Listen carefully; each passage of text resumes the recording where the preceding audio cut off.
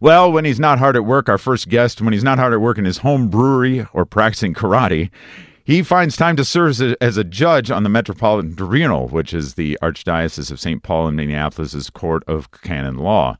And he's done so since 2002. Deacon Nathan Allen. Deacon, welcome to the program. Thank you very much. Happy to be here. Great. Well, now, I suppose your time as an attorney and as a judge and as a deacon as well has gotten you pretty familiar with Latin. Where did you first start to learn Latin? Obviously, when you're in law school, there are a lot of Latin terms in law, but I really started learning Latin. There was another couple, friends of mine and my wife, and we decided, let's learn Latin. So we started, trying to teach ourselves through books and so forth, and I had been ordained by that point, and so I started using Latin in the Liturgy of the Hours rather than English, and my Latin just started improving dramatically over the course of the years. And I never took a formal class. It's just using. There are a lot of good books out there, but sure, yeah. Well, okay. Let me just ask perhaps the obvious question on some people's minds: why? Why should a Catholic even give the time of day to Latin? Because we have the Mass in our vernacular now. Right. What's the point of learning Latin? Well, Latin is the language of the Church. It's still the official language of the Church, and it is historically the language of our liturgy. And there's a real connection with all the centuries that have gone before. The Church is not just those Christian people alive today or those in our parish, whatever. It stretches back to Pentecost and on to the end of time, and a connection with Latin makes that connection really palpable. Also, there are things, anytime you translate something from one language to another, you lose some of the meaning. Translators have to make choices. So if you approach the liturgy in the language in which it's written, there's some richness that'll come across that you're going to miss even in the best of translations. And our current translation is certainly a lot better than the one that we had foisted on us for 40 years that we moved on from a few years ago. But and then also, Latin is the foundational language, of a lot of Europe. I mean, there are a lot of the, French and Spanish and Italian and sure. Romanian, for that matter, are all descendant, and Portuguese, the daughter languages from Latin. And also Latin is just a really rational language. It helps us kind of think.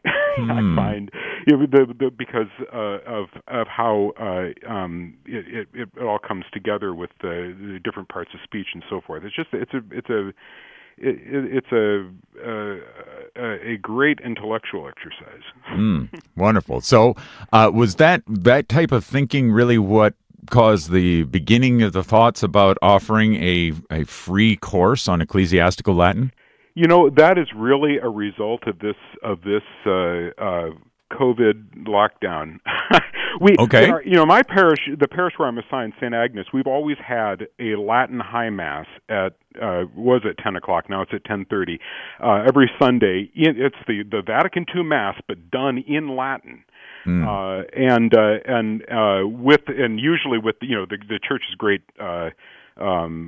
treasury of sacred music. So we have the masses of Mozart and Haydn and in the context of the sacred liturgy, they weren't written for the concert stage, right? Right. So we would offer Latin classes in the parish for parishioners to go to. But with the lockdown, we're thinking, what are we going to do? How are we going to operate Latin? And it's like, podcast it. Why not? And so I teach there's a book by John Connolly called a primer of ecclesiastical Latin that's published by Catholic University Press in Washington D.C. And so we've been using that in the parish as our textbook when we've done the class, in the parish. And so I teach Latin 1, which is the first 13 units of that book, and then Dr. James May, who is a retired classics professor from St. Olaf College, he teaches Latin 2 and then Latin 3. So if you get through the entire course, you will be able to follow the liturgy, read the Vulgate or the Neo-Vulgate in the Bible in Latin. You'll be able. I mean, it's really a solid foundation if you get through the entire course. And the beauty of the podcast is you can go at your own pace. Yeah.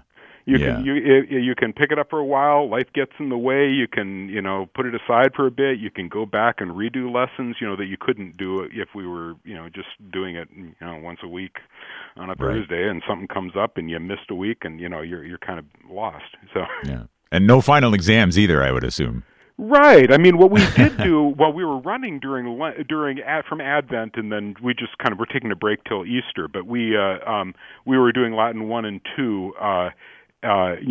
Dropping a new podcast once a week, and we'll pick it up with Latin 3 again. But the old ones are still up there, And then we would also follow up in the week with, go over the homework from each chapter, just to answer any questions. But I know Dr. May and I are still available, even though I'm done with my recording my sessions.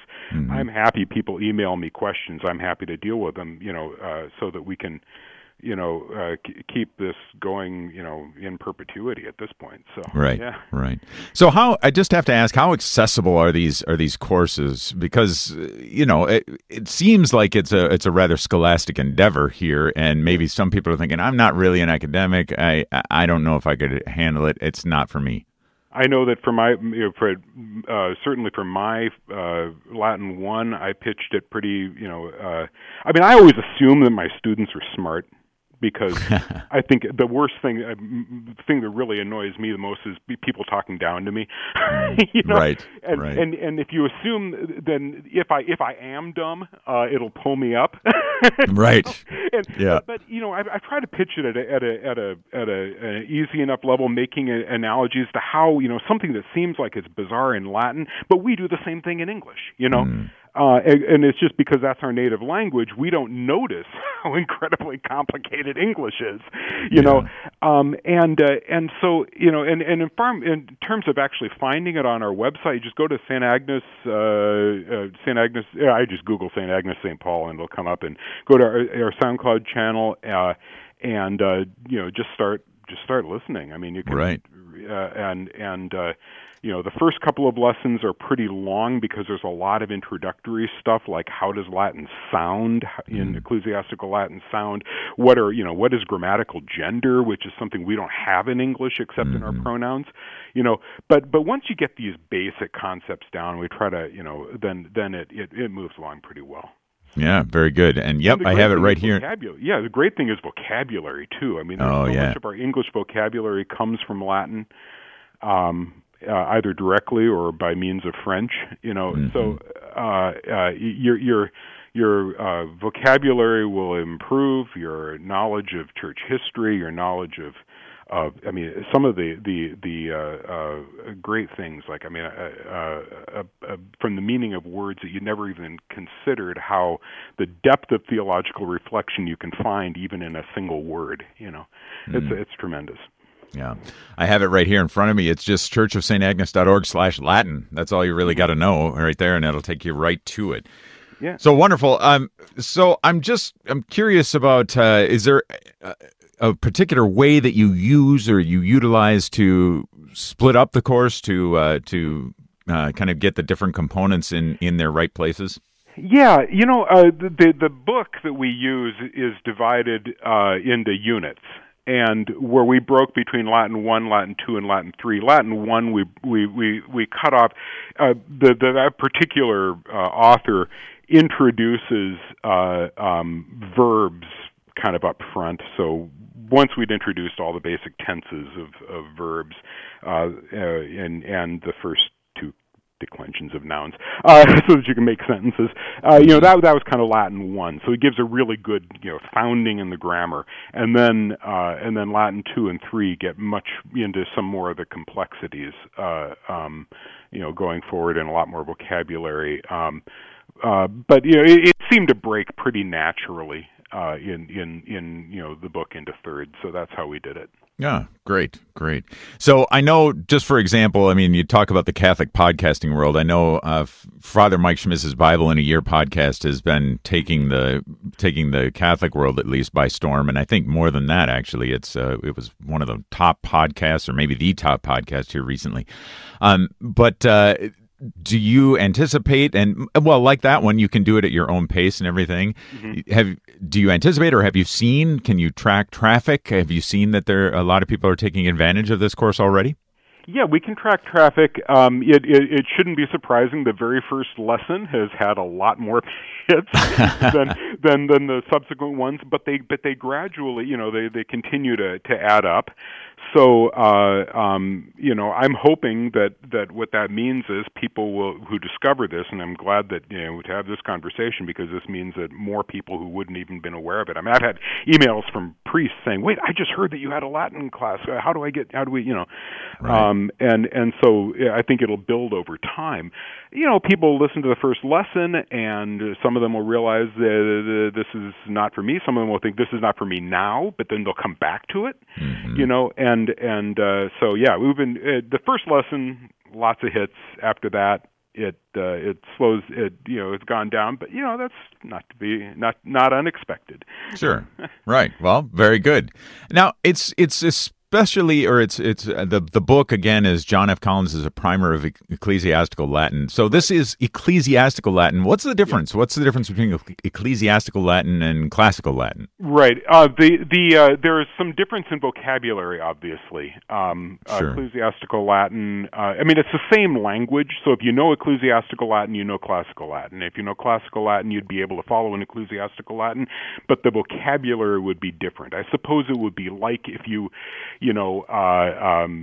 knew one dialect of English and you suddenly find yourself in Ireland or something, Right. But and the pronunciation is different, somewhat. I mean, mm-hmm. the Latin, if you've studied Latin in school and Cicero and all that, your pronunciation would be a little different. I liken it to we've got the Roman Empire was a big empire. It's like, just imagine I'm from Australia. Yeah.